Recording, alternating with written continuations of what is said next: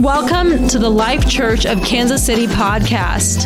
Please consider following, sharing, and supporting by giving at tlckcmo.com. May you be blessed by the word of God. Very special to us. Hebrews 11:39. If you got it, say amen. If you're lying on the projector screen, say amen. Hebrews 11:39. And these all, somebody say all. These all, he's talking about the heroes of faith. These all having obtained a good report through faith, receive not the promise. Notice that word good. Verse 40 says, God having provided some better thing. Somebody say a better thing. Verse 39 said that they obtain a good report, but now he's saying that God has something better for us, that they without us should not be made perfect. The people mentioned here in this text had a good experience, but the writer of Hebrews is saying that God has something better for us today. How many of you believe that God has something better in store for you and your family? It just gets better in God and greater in God. And then we'll go to John chapter 5, verse 2, and I'll have you be seated. John chapter 5, verse 2 says this, Now there is at Jerusalem by the sheep market a pool, which is called in the Hebrew tongue Bethesda, having 5 porches. In these lay a great multitude of impotent folk, of blind, halt, withered, waiting, somebody say waiting for the moving of the water. Here's why. For verse 4 says, an angel went down at a certain season. It was a certain season. You had to wait for a certain time. But the angel would go down in a certain season into the pool and trouble the waters. Whosoever then first after the troubling of the waters stepped in was made whole of whatsoever disease he had. And a certain man was there which had an infirmity 38 years. Somebody say that's a long time. But when Jesus saw him, I've come to tell somebody in this house this morning that Jesus has seen you. He knows who you are. When Jesus saw him lie and knew that he'd been now a long time in that case, he saith unto him, Will you be made whole? The impotent man said, Sir, I have no man when the water is troubled to put me into the pool, but while I'm coming, another steppeth down before me. And Jesus saith unto him, Rise, take up your bed, and walk. I want to point out the fact that in verse 7 that the man who had been waiting for a healing for 38 years was so focused on the good thing, so focused on what the angel was doing, and waiting for the season that he almost missed the better thing that had just walked by his sick bed. I've come to preach to somebody today that there is a better thing in store for you, that God has greater in mind for you. Come on, somebody, if you believe that this morning, come on. He said, I know the plans that I have for you, plans to prosper you, plans to broaden your horizons. Come on. I feel the Lord already moving here today. If you're going to receive that word today, why don't you just lift your hands and pray one more time before we're seated. Lord, I thank you for your word. I thank you for your spirit that is already so thick and rich in this room. God, I pray that you would move on us today. I pray you anoint your sheep to hear your words today. I pray you anoint the vessel of clay, God, and help us to go after and seek after the greater and the better things that you have in store for this church. And everybody said, in Jesus' name. Come on, say it like you mean it. In Jesus' name. God bless you. You may be seated. Better things. Better things. Someone once said it like this. They said that good is the enemy of better. In other words, if we want the better things of life, then we must be willing to abandon the good things of life so that we can go out and obtain that which is better in life.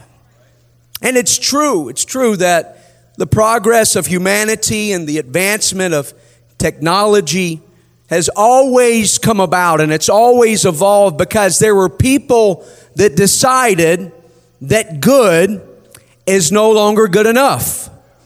And that's the reason why you didn't use a horse and buggy to get to church today. That's the reason why some of you slipped in that Ford or that Chevrolet. I don't want to cause any controversy here. Or your Tesla. That's why some of you slipped into that nice vehicle today. And hopefully you turned on the heat and hopefully it worked. But the reason why you enjoyed that nice luxury and that nice feature is because somebody somewhere along the way said that a horse and carriage is getting us by, but I think we can improve on the situation. Somebody say amen. And that's why we enjoy things like the luxury of air conditioning system. My dad said it well once when he said, if any man ought to get through the pearly gates without being born again, he said it ought to be the man who invented air conditioning. And if you've never lived in the South, you don't know what I'm talking about. But if you've ever been in the South, wave your hand at me and say, thank God. Come on, I see some witnesses in this house. Thank God for air conditioning. Thank God for progression. Thank God that there were people who looked at things and said, even though it isn't broken, we should still fix it. Thank goodness there were people who decided that good was no longer good enough. And so that's why at some point in our cell phone technology journey, somebody say it's a journey. It is a journey. That's why some of us in our cell phone technology journey, we had to forsake and leave behind our trusty Motorola bag phone. Oh, come on, let's just do a poll really quick. If you've ever had a bag phone, just raise your hand. 1, 2. Ooh. How many of you still use that bag phone?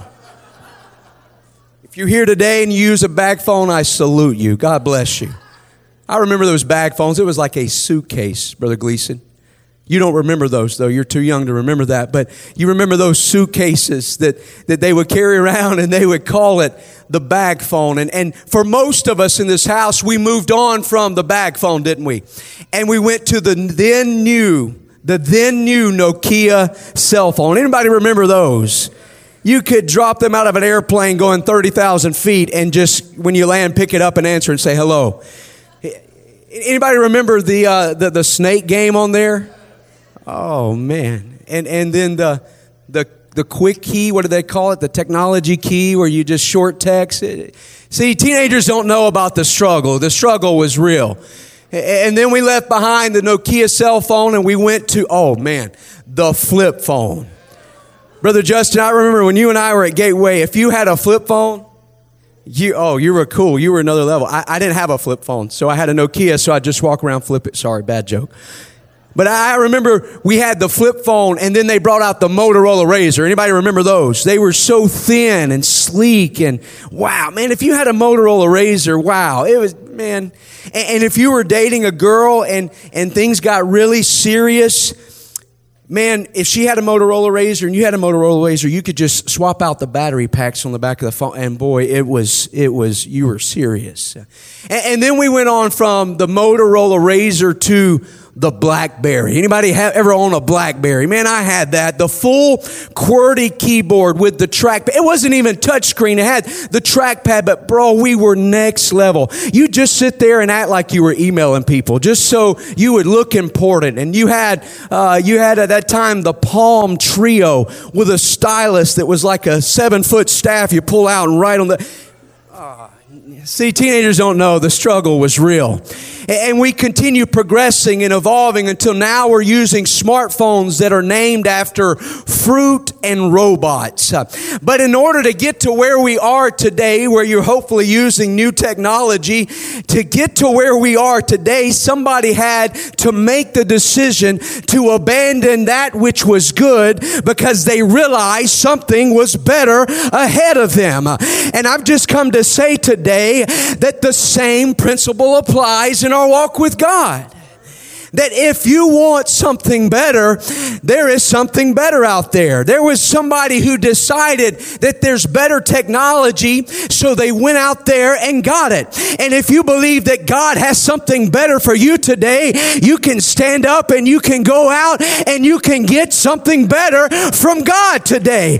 Because God has always got something greater and grander in store for us. So if we want what is better in our walk with God, if we want what is better in the kingdom of God, we've got to decide that good is no longer good enough, that we're no longer going to settle for that which is good or what has got us by up to this point, but we've got to make up our mind that we want the better things. And while it may be true this morning that good things do come to those who wait for it, it's also true that better things will come to those who decide to go out and get them. And if we no longer want to settle by the pool of Bethesda or settle for the good things, I've come to tell somebody this morning that the better thing has come to church this morning. The better thing being Jesus Christ. The better thing being the Holy Ghost this morning. Oh, come on, if that's you this morning, why don't you put your hands together if you're able and say, I've come to church to get something greater from God. I didn't come to just show up and maybe wave my hand a little bit, but I came to church because I need a touch from God. I need a revival in my family. I need a revival in my life, and I want the better things. I want the better things. See, it doesn't matter if you've been on this journey for 50 years. It doesn't matter if you've been on this journey for 5 years. It doesn't matter if you've been on this journey for 5 minutes. Wherever you are in your journey and your walk with God, He has something greater He wants to do for you today. He's got a greater blessing for your family. He's got a deeper anointing for your ministry. He's got a broader reach for your Bible study and your discipleship group. He's getting ready to expand your ministry. He's getting ready to expand your calling. Anybody believe that? He's getting ready to go deeper, or have you go deeper into deeper waters. It reminds me of what the prophet said. He said, He brought me to waters and He had me kind of step in, and I'm paraphrasing a little bit. He said it was ankle deep water, and it was probably cold if you're in the Midwest this time of year. And he said, then I went out in knee deep waters. And he said, and finally I got out in waist deep waters. And he said, until finally I got out in waters, yea, you could swim in those waters. And I feel like that's what God is beginning to speak to us in this room, is no matter where you are, you may have an ankle deep experience in God, but if that's you, honey, it's time to go a little bit deeper and get a knee deep experience. And maybe if you have a knee deep experience, maybe God's trying to pull you back out into the waist deep. And if you've been there for a while, I want to tell you that God's got waters for you to swim in this morning. If you're here today and on your journey, you believe in the Lord Jesus Christ, God bless you. You've expressed faith. And maybe you've repented of your sins. God bless you. You're progressing in God. But maybe you haven't been baptized yet in His name, the name above every name. I've come to tell you there's another step to this. Why don't you just go deeper and see what it feels like to have the name of Jesus applied to your life through baptism. There's no other name that we must be saved by. But if you've been baptized and you've been hearing a lot about the gift of the Holy Ghost and the Holy Spirit filling your life, but you've never received that experience, I think I'm in agreement to say that there's some people in this house to say that God still fills people with His Spirit. God still fills people with the gift of the Holy Ghost. And if you've never received the promise of the Father, guess what? You can walk out of here today saying, God took me deeper. God showed me greater. God gave me better. I just come to tell you that God has something better in store for every one of us today. Oh. That's Brother Gleason, that's what I love about the kingdom of God. Is the same zeal and the same energy that you can find upstairs in the Vindicated Student Ministry, the youth room. You can come down on Sunday morning and you can get among some of the more seasoned crowd. Let's say it that way.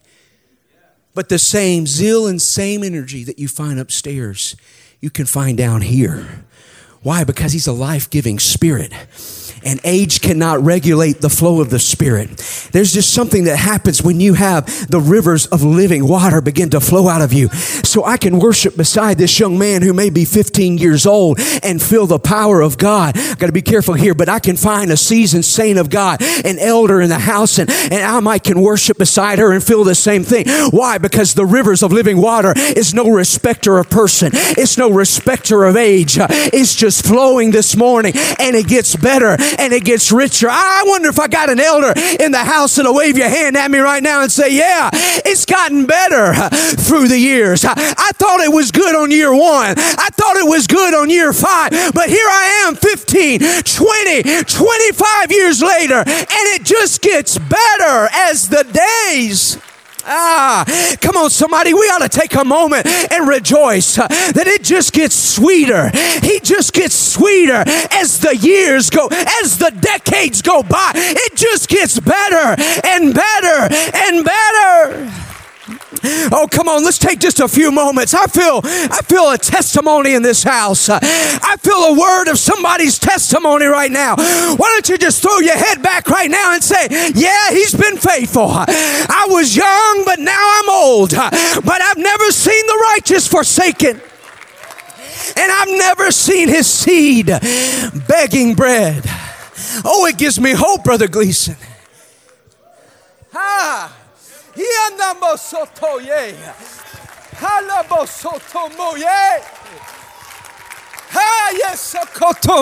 Come on, somebody. Why don't you just draw with joy from the wells of salvation and drink from the rivers of living water one more time this morning? Woo!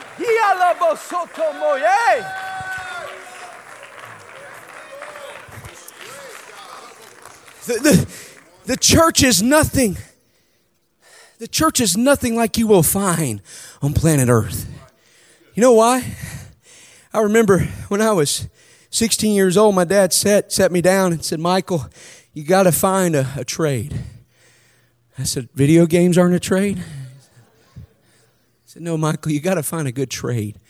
Got to find something you make a living in this world with. I said, well, Dad, you're a machinist. Dad's a retired machinist, CNC operator. I said, I think I want to be a machinist. And my dad beamed with pride. I'm afraid I disappointed him. I wasn't a good machinist, okay? Let's just put it that way. But you know, one thing I noticed walking in that machine shop, my summer break when I was 16 years old, and I would walk by some youthful guys over here that were just blowing stuff up and, you know, drilling on things and all this the excitement and energy. But as you walk through the machine shop, you get to the back of the machine shop and you'd have these older guys. And what did I say? Seasoned? They're seasoned guys. And the life and the joy just wasn't there about machining anymore. This guy was bent over his machine and his hands were gnarled and he was over there saying words that I would never repeat. And he's just having a difficult time and he's tired of the boss and he's tired of the man and he's tired of the system. And it just is just gotten worse as you progressed into the machine shop. But you know what? I don't find that in the kingdom of God. I don't find that. I find elders who are saying, my goodness, he's been good to me. I find youthful, exuberant worship over here. But as I progress older into the kingdom of God, I still find the same zeal and excitement that was there when I came through the doors. Now that I'm 38 years old, I still see the goodness of God in the land of the living. And I still see people excited about living for God and enjoying church and enjoying what God is doing. This is the hope of the world right here. This is it. You're in it. Not this building necessarily, but you're in the called out body of believers of the Lord Jesus Christ. You're in the church of the living God. And this is the best house. And this is the best place. You're not going to find it out these doors. But what you're looking for, the answer, the peace, the wholeness of your soul, it's in this house this morning. Somebody say amen. And so that's why in Philippians 3:13 that Paul speaks specifically about leaving behind some things. Paul said in Philippians 3:13, he said, brethren, I count not myself to have apprehended. In other words, I have not yet arrived. How many of you know somebody who they think they've arrived? No hands. All right, it's all right. This is a revival church. But I've met a few people who they thought they had apprehended. My goodness, if anybody could say that I've arrived, it would have been the Apostle Paul, called up into the upper heavens and seen miracles and signs and wonders. But yet we have Paul here saying that I have not yet apprehended. Paul, what do you mean? You've seen great things. You've experienced great revival. You've seen thousands filled with the baptism of the Holy Ghost. You're a living missionary and apostle of the New Testament. But he said, I have not yet arrived. Why? Because we find him saying that I will forget those things which are behind me, and I will reach forth unto those things which are before. See, apprehending requires you leaving behind some things and all in the same motion reaching forward to get some things. Can I just say it like this, that Paul is saying that if you want what God has in your future, somewhere along the way you got to let go of your past. If it's behind you, then let go of it, Paul. If it's behind you, if it's your past, stop looking at it and begin to look forward where God planted your eyes so you can progress in your calling and you can progress in the kingdom of God. I count not myself to have apprehended, but I forget. I forget. Paul, really? Can you forget? No, he's not talking about just having a mind wipe, but that word means to neglect, to no longer care for, to lose out of one's mind. In other words, to just give it over to oblivion and open your hands and say, okay, Lord, oh my goodness. Okay, Lord, what's next? Some of you are right there right now, that your hands have been filled with all type of things, and it got you to the house of the Lord, and it got you this far in your journey. But now God is asking some of you to empty your hands right now and just release whatever you've been carrying. Why, Brother Thomas? Because God can't fill your hands with the new thing as long as you're holding on to the old thing. But if you'll just dump off, if you'll forget, if you'll give over to oblivion this morning, and you will open your hands, oh my goodness, and open your life and open your spirit this morning, I promise you that God has something better for you.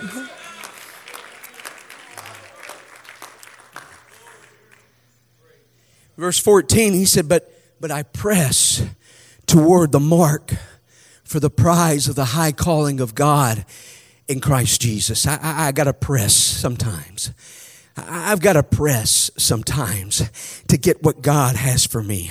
Everybody comes to that pivotal moment in their walk with God, their discipleship journey, where they got to decide that is this where I'm going to stop? Read Acts 19, the disciples of John the Baptist. Have you received since you believed? Well, we were baptized by John, but we were never baptized into the name of Jesus Christ. It was a good thing that John the Baptist had revealed, but they had to come to the point where they said, okay, I know that this got me this far, but I believe God has something more He wants to do in my life. I believe there's more. Anybody believe that there's more revelations of the truth of God and His Word, and that the more you read it, the more you find. And so there comes a time where you just got to press toward what God has put in front of you. Am I speaking to anybody this morning truth that God has already put something in front of you and you've been looking at it for a while, and you're like me, sometimes you overanalyze and you have analysis paralysis. But if God's put it in front of you, He didn't put it there to keep it out of your reach. God doesn't wave carrots on a stick in front of His people. If God said, I want to do this, or I'm going to let you see this, or I'm going to speak this into your ministry, God is going to allow you to grab hold of it and obtain it. Because if God said it, then it's possible. Come on, if God's word declared it, then it shall be so. I wonder if there's anybody here that still believes the word of the Lord in your life. Not my life, but your life. If God gave you that promise, oh my goodness, if God spoke it, if God said it, if God said 100-soul revival in our youth group, if God said multiplication, if God said we're going to reach this city, if God said we're going to expand this, come on, if God said He'll save my child. Come on, if God said He'd give me a deeper experience. Come on, if God said He would liberate me from addictions, and God said He would set me free, then so be it unto me according to His word. Come on, somebody, press toward it. Press toward it this morning. Oh, come on, for about 5 seconds, let's just clap our hands to the Lord. I feel there's a press in this house right now. I feel like there's somebody pressing forward in this house right now.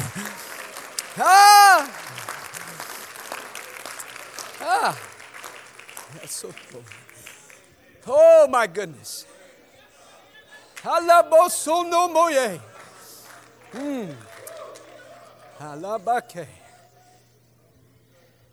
She had to press through the crowd, but she got what she needed from the Master's hymn. We have to press. And then Paul later, 2 Corinthians chapter 3, he writes again and he says, now the Lord is that Spirit in verse 17. Now the Lord is that Spirit. And where the Spirit of the Lord is, there is liberty. There's liberty to grow, he is saying. There's liberty to progress. There's liberty to expand in the Spirit. But I love it also that where the Spirit of the Lord is, there is liberty. That the Spirit of the Lord can create its own context and its own spiritual ecosystem and its own spiritual environment. Where the Spirit of the Lord is, there's liberty. That's why we felt something in this house a few minutes ago.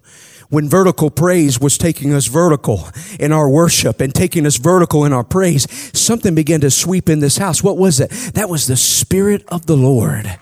Now the Lord is that Spirit. And where the Spirit of the Lord is, there's liberty. There's freedom. But then he says it like this. He said, we all with open face beholding as in a glass the glory of the Lord are changed. See, you can't progress in God unless you're willing to change and let Him change you. We're changed into the same image from what? What is that? Glory to glory.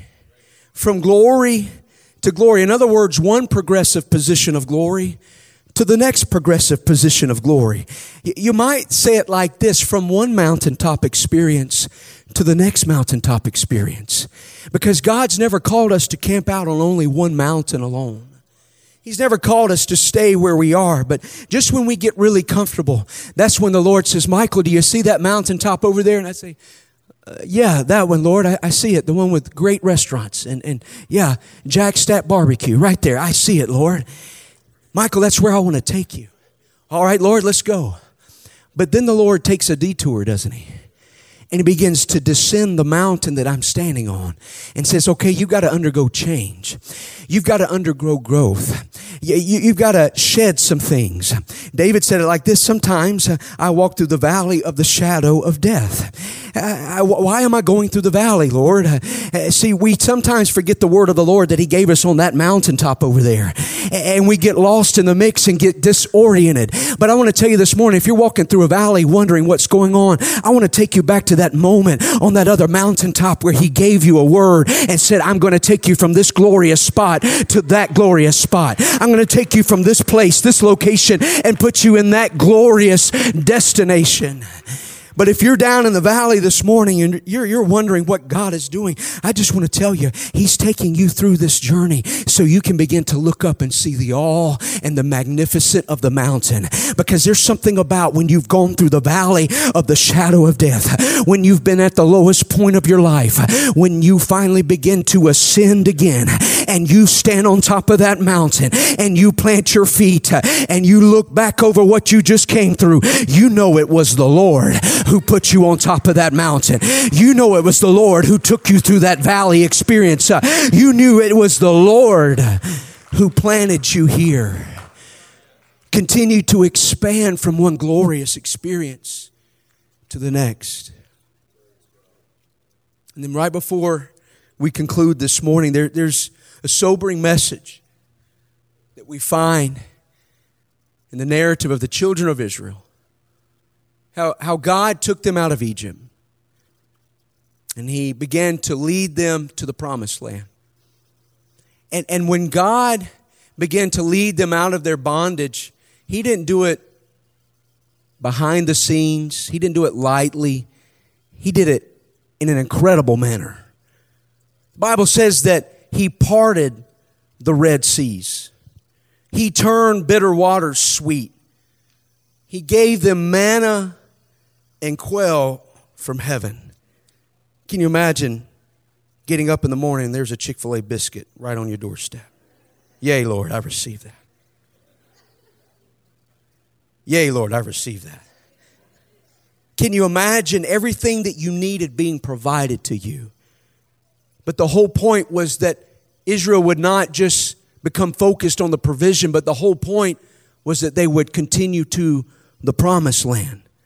But you know the story. They rejected the promised land. They chose to listen to the voices of the spies. I tell you, I wonder sometimes what kind of prayer life did those spies even have? What kind of altar did they have anyway? What kind of experience with God did they have anyway? But Israel allowed 10 negative reports to keep them locked out of the promise for 40 years. 40 years they wandered in a wilderness trying to get directions from Siri, making left-hand turn after left-hand turn after left-hand turn. But here's the great thing about this is that God is a merciful God, isn't He? That the whole time they're wandering in their wilderness, the Bible says that God provided for them. Nehemiah 9:21 says, Yea, 40 years did thou sustain them in the wilderness, so that they lacked nothing, their clothes waxed not old, and their feet swelled not. Some scholars say that this meant that their clothes actually grew with them. Can you imagine that feature around Thanksgiving time? Praise God. That I would see you this morning and then 40 years from now, you're still wearing the same suit, the same tie. That'd be weird, but it looks brand new. That's the miracles that God did in Israel's journey. He provided for them, but they were outside of the promise of God. Israel made the mistake of settling for the provisions of God and missing the promises of God. And so that's why Jesus said in John 6:49, a very sobering message when He said, Your fathers did eat manna in the wilderness.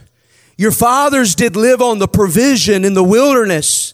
He said, but they are dead.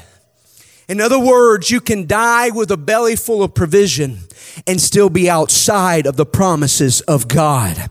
God has called us not to wander in a wilderness for 40 years.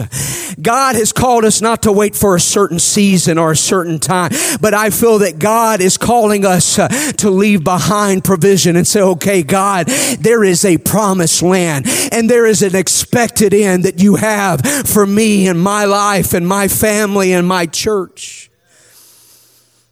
That's why in the 13 chapters of Hebrews, the writer is telling us over and over and over, there's something better. There's something better. Having provided something better for us.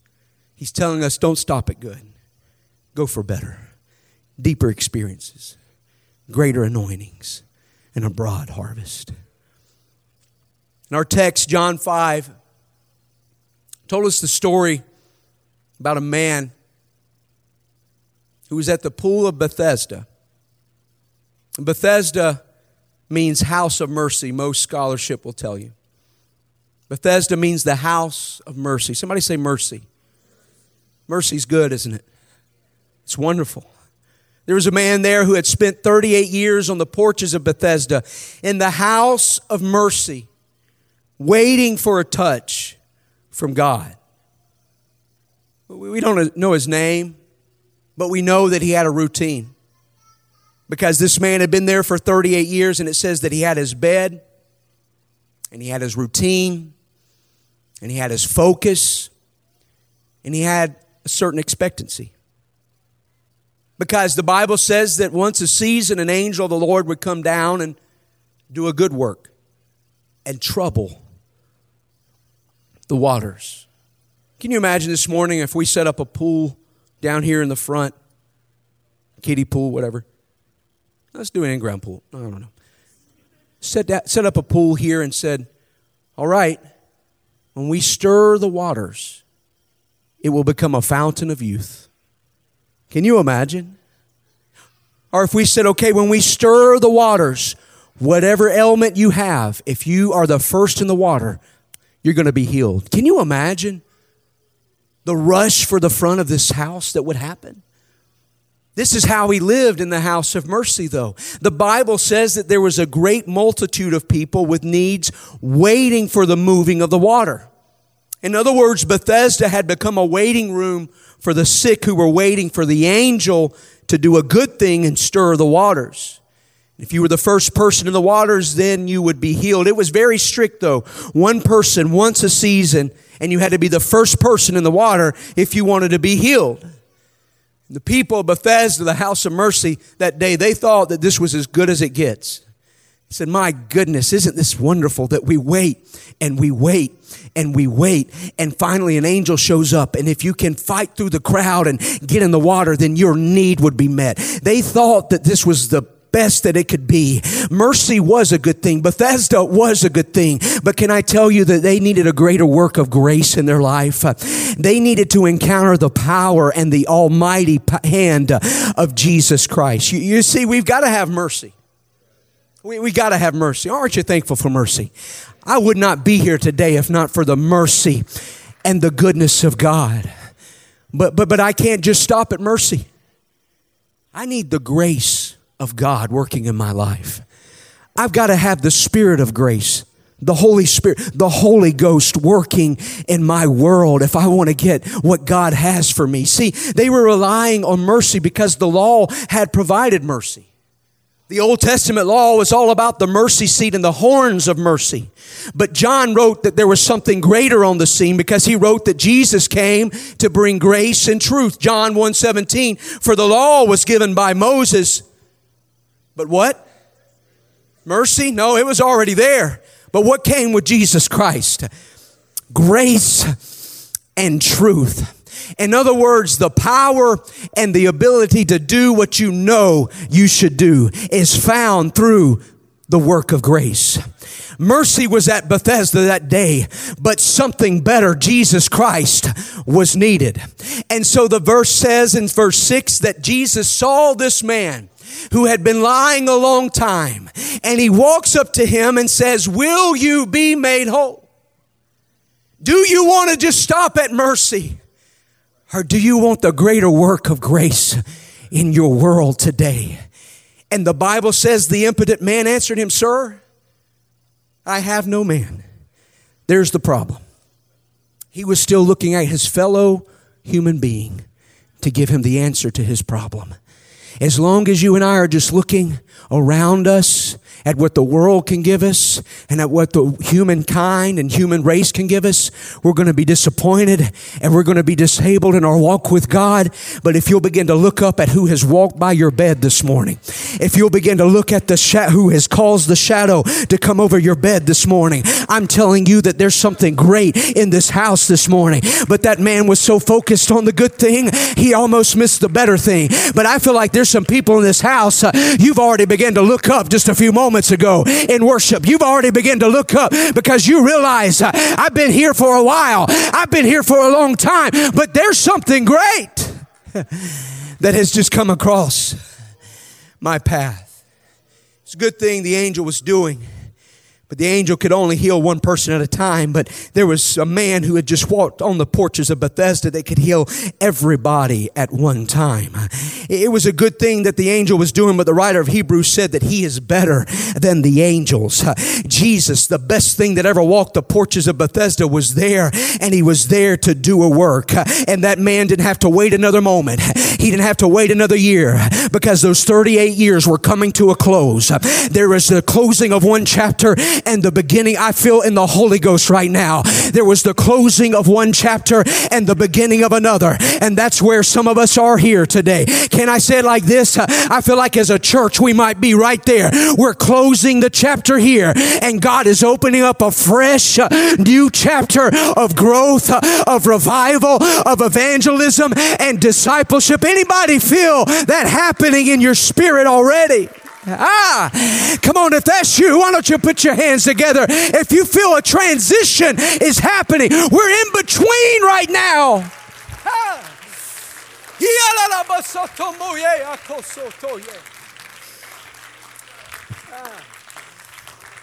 Oh, he was in between the house of mercy and receiving the grace and the healing touch of Jesus. And Jesus, instead of arguing with his humanity and his carnal reasoning, he just says unto him, rise, take up your bed, and walk. Read that again.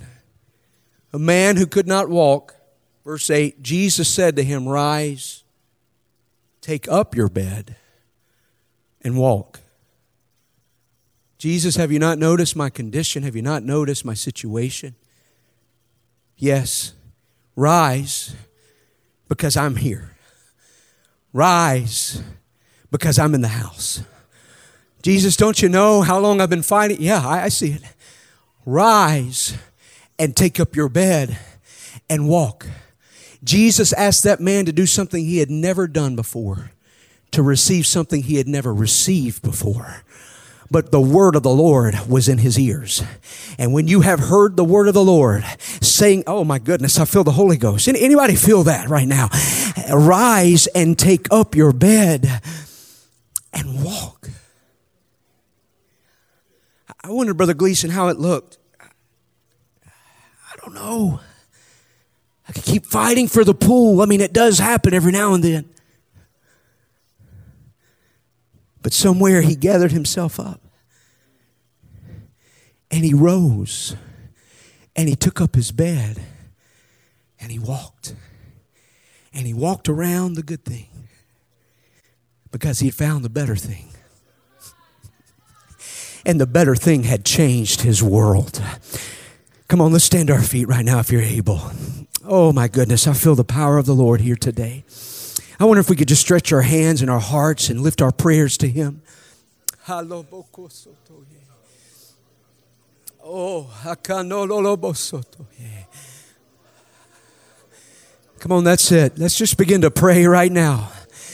Come on, make no mistake. This is a house of mercy. But this is also a house of miracles, signs, and wonders. Hallelujah. Come on. This is a house of greater. Come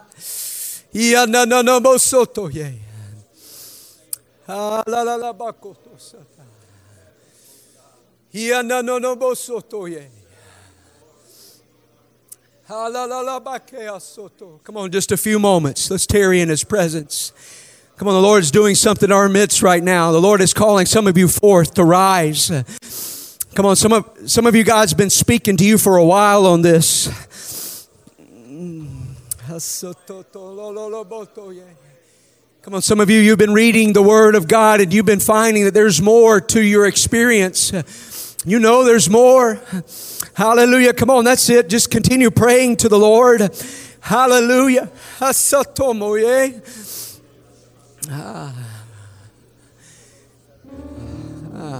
So cool.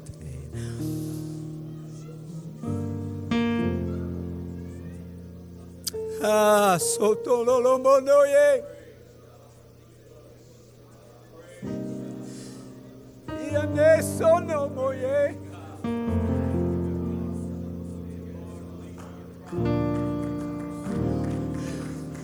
Come on, He still has plans for you. He told Jeremiah, for I know the plans I have for you. Plans to prosper you. Plans to further you. Plans to heal you. Plans to restore you. I want to open the altar area for a time of prayer before we all go home. If you're in this house and you have not yet looked up to see the Master standing over your situation,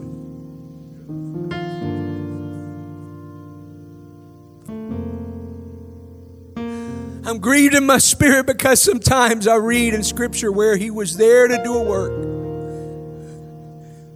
but they wouldn't recognize it. That's not this house. I know that. But maybe you're an individual, one or two, that you haven't yet looked up. God's reaching for you right now. God's saying, why don't you join this church to go higher?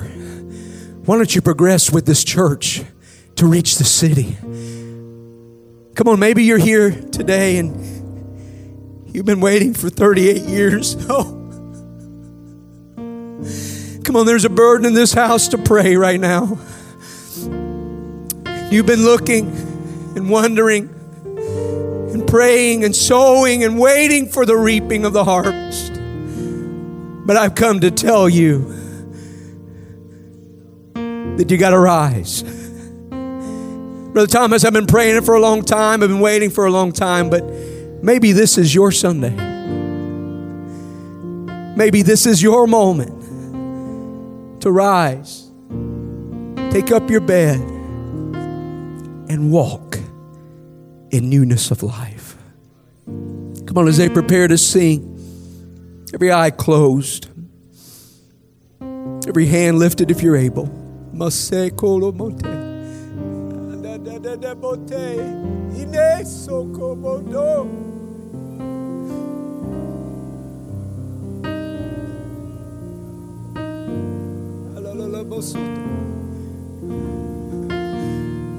Come on, I feel like maybe some angels are stepping aside right now because they recognize Jesus Christ is in this house.